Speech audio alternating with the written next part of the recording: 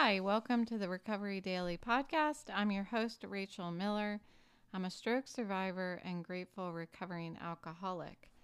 Today, I'm going to be talking about embracing full-time recovery. In the beginning of recovery, whether it's sobriety or this stroke that I'm dealing with, there is absolutely this full-time focus on recovery. And from my experience in sobriety, and I'll talk about the the levels of engagement that I had to submerge myself in the beginning, and how that kind of lessened over the years. I recognize today that I'm in that beginning stage right now, as I had gone to the neurologist yesterday, and I've got lots of new appointments coming up and new tests and evaluations coming up. And then I've got insurance companies calling me and all of this stuff. And so I think it's healthy for me to recognize that things are not always going to be this way. And I didn't recognize that in early sobriety. I didn't recognize that the level of work I had to put in the beginning was not going to be permanent. Because honestly, I couldn't look past the day that I was in. And I was told to live one day at a time. So that's what I was trying to do. The first time I went to detox and came out, I could not live one day at a time. I ended up drinking again because I just kept thinking, there's no way I'm going to be able to spend the rest of my life not drinking. And so I started drinking, and I started drinking again for another 8 months. I was not able to just look at today. Um, what we learn in sobriety is that under all conditions, no matter what, any situation, we do not pick up a drink, because the treatment for alcoholism is to not drink at all, not to drink a little less, not to drink and go to therapy. It's to not drink at all. No mind altering drugs or alcohol at all. And in order to do that, I had to put recovery first. And that's what they say. They, meaning the people in the sobriety program, tell me to put my recovery first above all things. And that is because if I don't put my recovery first, my sobriety first, then I'm going to lose all things. And that was clear to me towards the end of my drinking, when I was on the cusp of losing a lot of things. And putting my recovery first allows me to, it's like I had an episode the other day about putting your oxygen mask on first before you put it on somebody else. Putting my recovery first, because I very much would lose everything if I started drinking again. I do, in my recovery now, I'm putting my recovery first. So I do have a hard time, or I have had a hard time filling my day with things to do, because recovery right now is a lot of resting. And that's really challenging for me to continue to slow down constantly, to make sure that I take a nap and make sure that I rest my eyes, that I take appropriate pauses if I'm doing something that maybe there's too much stimulation around me. I have to take breaks and soften my focus just for, a minute, at least, to rest my head. It's like if you were trying to lift weights constantly and never putting the weight down. That's what my head feels like. You have to take a break. And so that's what I'm trying to do is take these intermittent breaks to rest my head, because that's what it feels like. It feels like the muscles in my head are just tightening and won't let go. Um, the past 2 days, just from all the, doctor's appointments yesterday and such, I can almost feel like the blood pressure in my head because my head hurts so bad. So that's continued through today, and I'm just trying to take it easy, but it's challenging. But I am trying to put my recovery first. And what does that mean in stroke recovery? I was thinking about the similarities, because that's what I do. I was thinking about the similarities between what I'm dealing with right now in stroke recovery and what I was dealing with in the beginning of my sobriety, because I continue to just be amazed at how similar um, it feels. Today, I feel like putting my recovery first, putting my head pain and resting and all of that first, feels like I'm not doing anything. So when I'm trying to rest, it feels like I'm not busy. It feels like I'm not doing anything. And I compared that to what seemed similar to me was when I used to leave work. In the beginning of my sobriety, I would leave work in Herndon and drive to West Virginia. So on a Friday at 5:30, there was a meeting in Leesburg, which is halfway between the two. Kind of halfway. And the last thing that I wanted to do on a Friday evening was stop halfway home from work and sit in a meditation sobriety meeting, because it felt like I wasn't doing anything. It felt like I was going into a room. I'm stopping my drive, going into this room and sitting there for 10 minutes in silence. And then after we turn the lights on and we're done meditating, everybody shares about their experience, whatever they're dealing with, and try to relate it to meditation. And it really was challenging for me to stop at that meeting, again, because it felt like I was not doing anything. When today I can look back and think I absolutely was doing something. I was taking care of myself. I was putting my recovery first. I was taking a moment after a whole day of not focusing on my sobriety and my recovery. I was taking a break from life and looking at it, just stopping and looking at it, and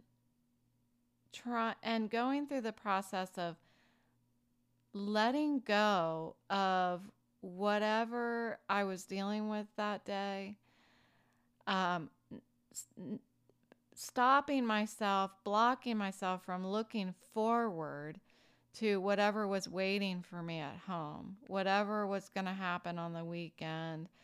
It was a time for me to literally pause my life, and there was nothing that could stop me or interrupt me during that 1 hour of my life. And it was like a checkpoint to make sure that am I spiritually fit? Do I have the tools that I need to approach the weekend? Is there anything I need to share with this group that I need to get off my chest for fear that I may carry it home with me and drink over it?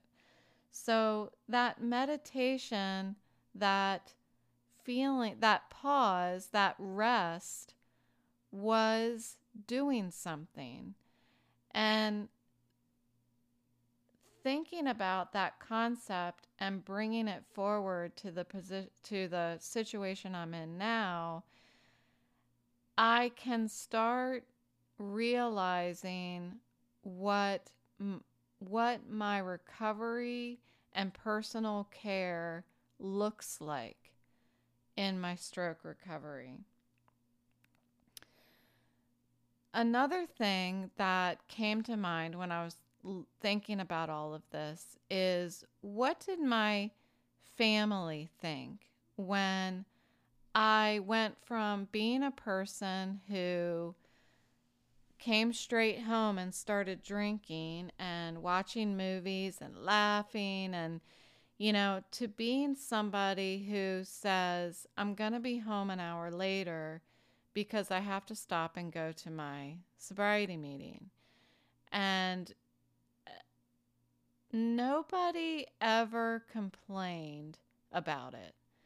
But I know that I was very aware that they had to be thinking something. I'm sure that they were thinking, I'm going to do whatever I can to support mom.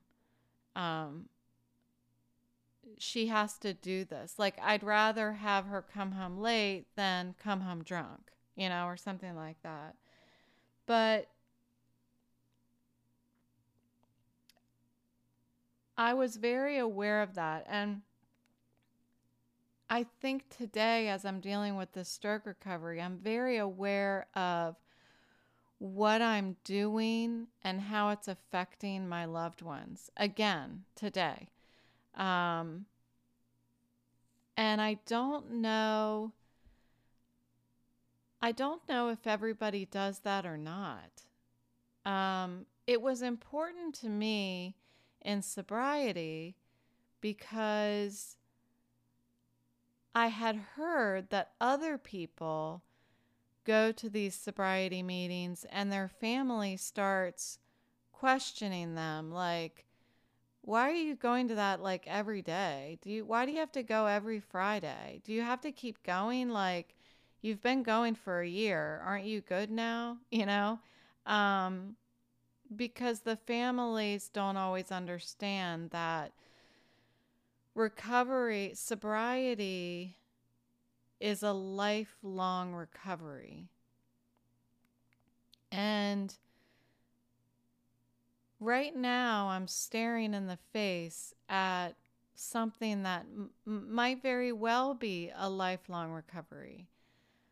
All I know right now is that this initial phase that I'm in is full-time recovery, just like it was in the beginning of my sobriety. In the beginning of my sobriety, I was, first I went off to detox twice. Luckily, the second time was the last time so far. Then when I got out of that, I started going to IOP, and IOP lasted 10 weeks. What I did was I went to work, my job. I just can't even say enough about how amazing my company has been.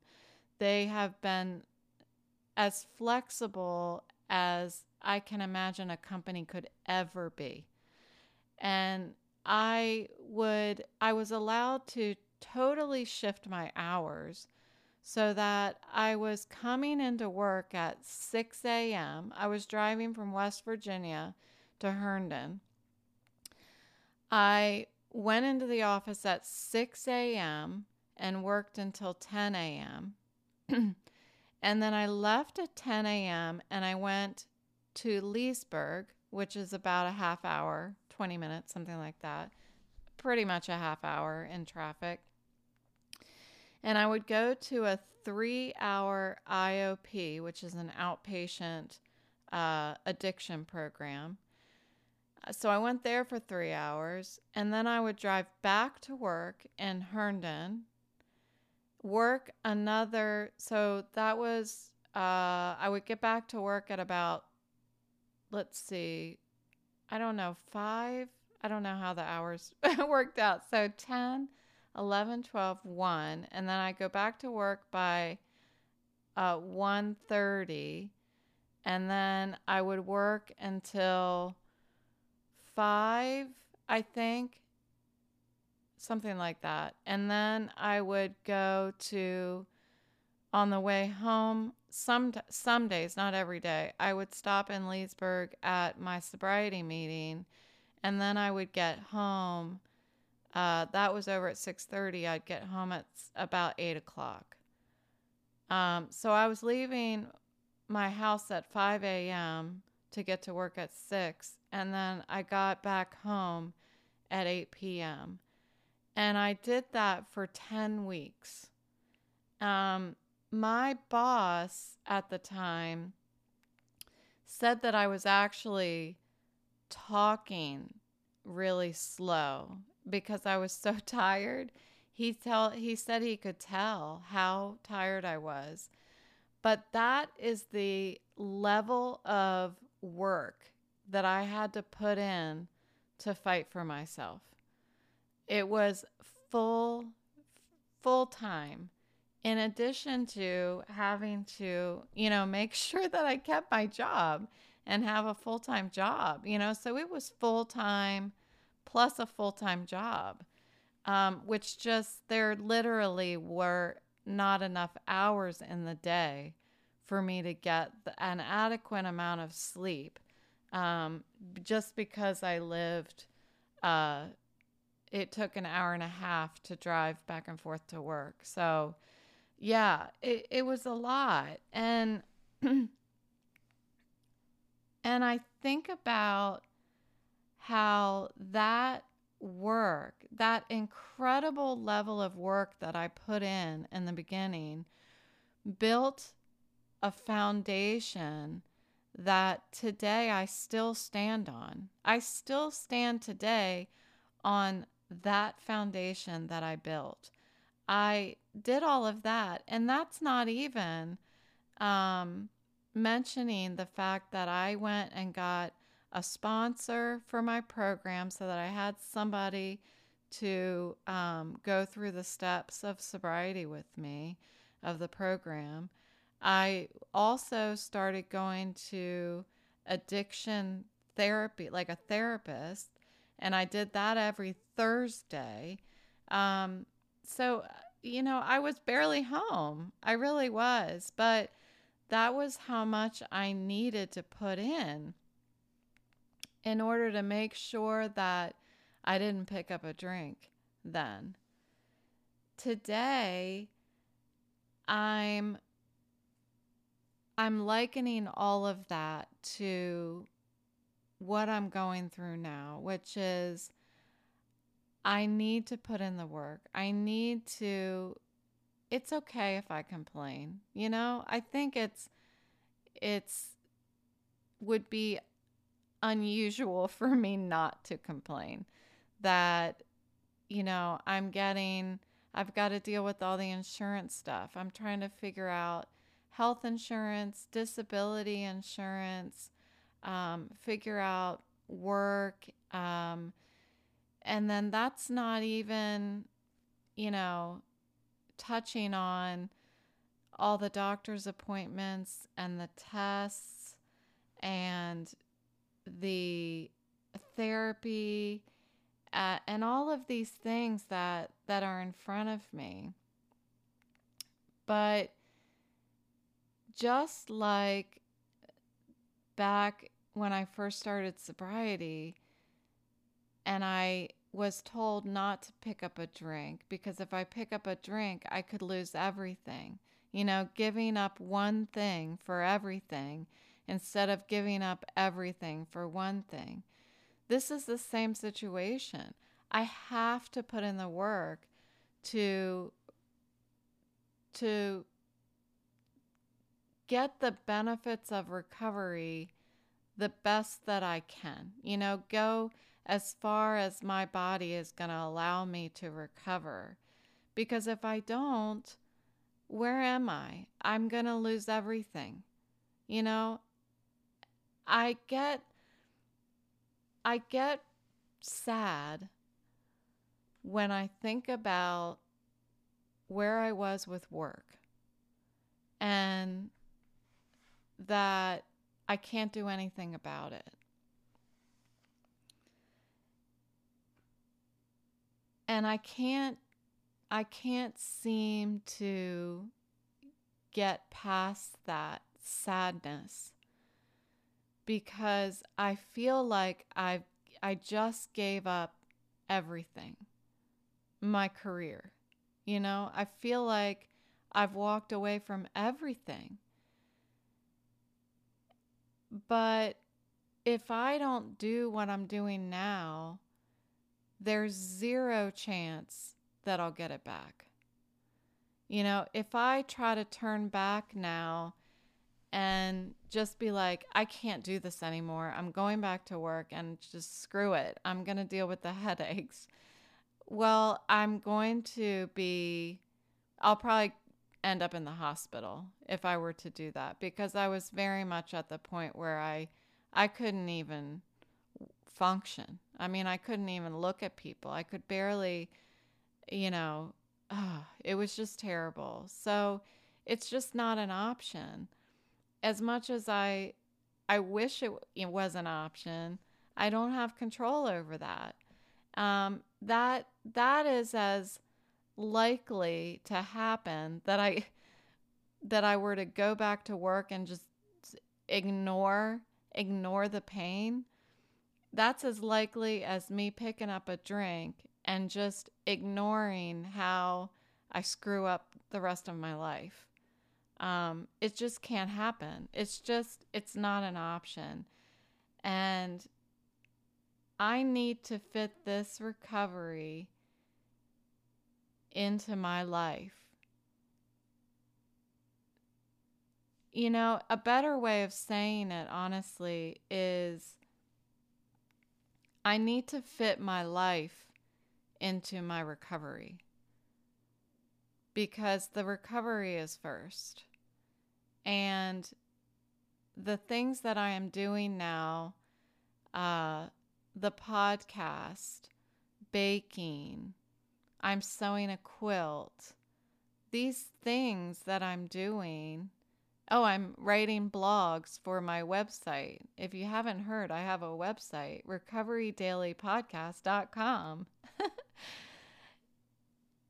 These things that I'm doing, I'm fitting into my recovery. Just like when I got sober, I fit my life into around my meetings. I didn't say, oh, I can't go to that meeting because I need to. I was going to go get my hair appointment.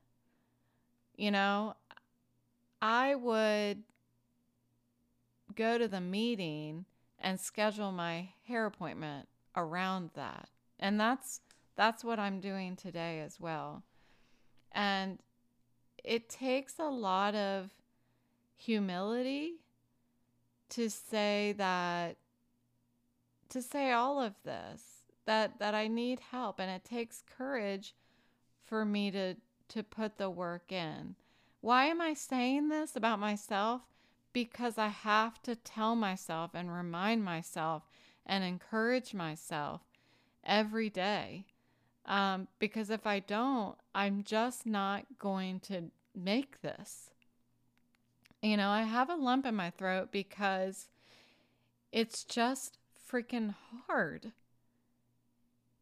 And I wanted to do this episode about embracing full-time recovery because I was reminded tonight in a phone call that maybe I'm not embracing what's right in front of me well enough. And that's not to diminish the aggravation and the pain and the situation that I'm in. But there is opportunity that's right here in front of me, and I need to embrace that.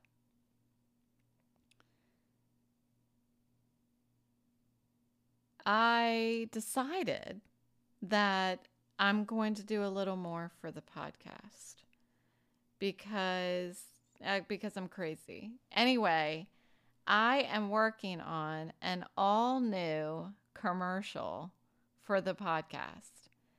It's going to be so good that you're going to be like, I didn't even know she could do that.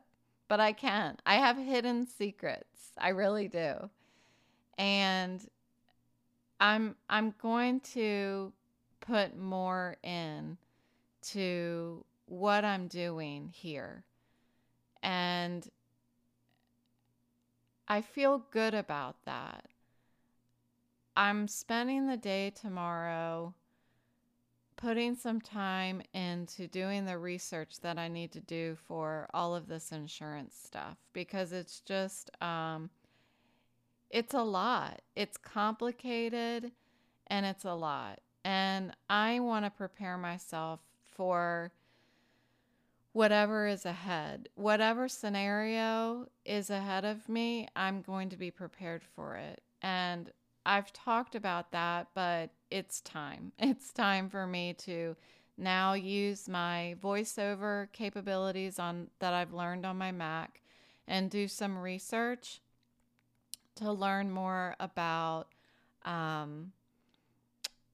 long-term disability, short-term disability, Social Security, disability insurance, Medicare, the insurance, the health insurance that I have now, all of these things.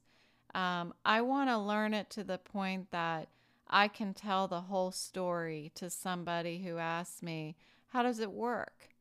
Because I mentioned not too long ago, we all sign up for these disability insurances, not really thinking that it's actually going to happen to us. And it happened to me. And I don't know enough about it to feel comfortable and feel like I'm taken care of. And I should, we pay a lot of money for insurance. And we should feel confident that what we're paying for is going to take care of us in an unlikely event like what I experienced. So I'm going to put some time in to understand that I am being taken care of. And I've got a lot of people on Team Rachel who to steal that from somebody else who always calls it their team. I've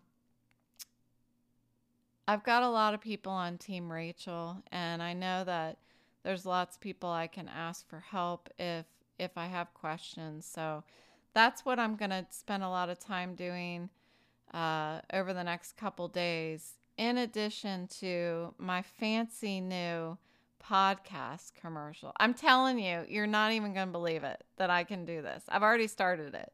So look forward to that. Look forward to some other new things that I'm going to start putting my time into. And so it'll be exciting. We're on this journey together. So thanks for listening. I'll talk to you tomorrow.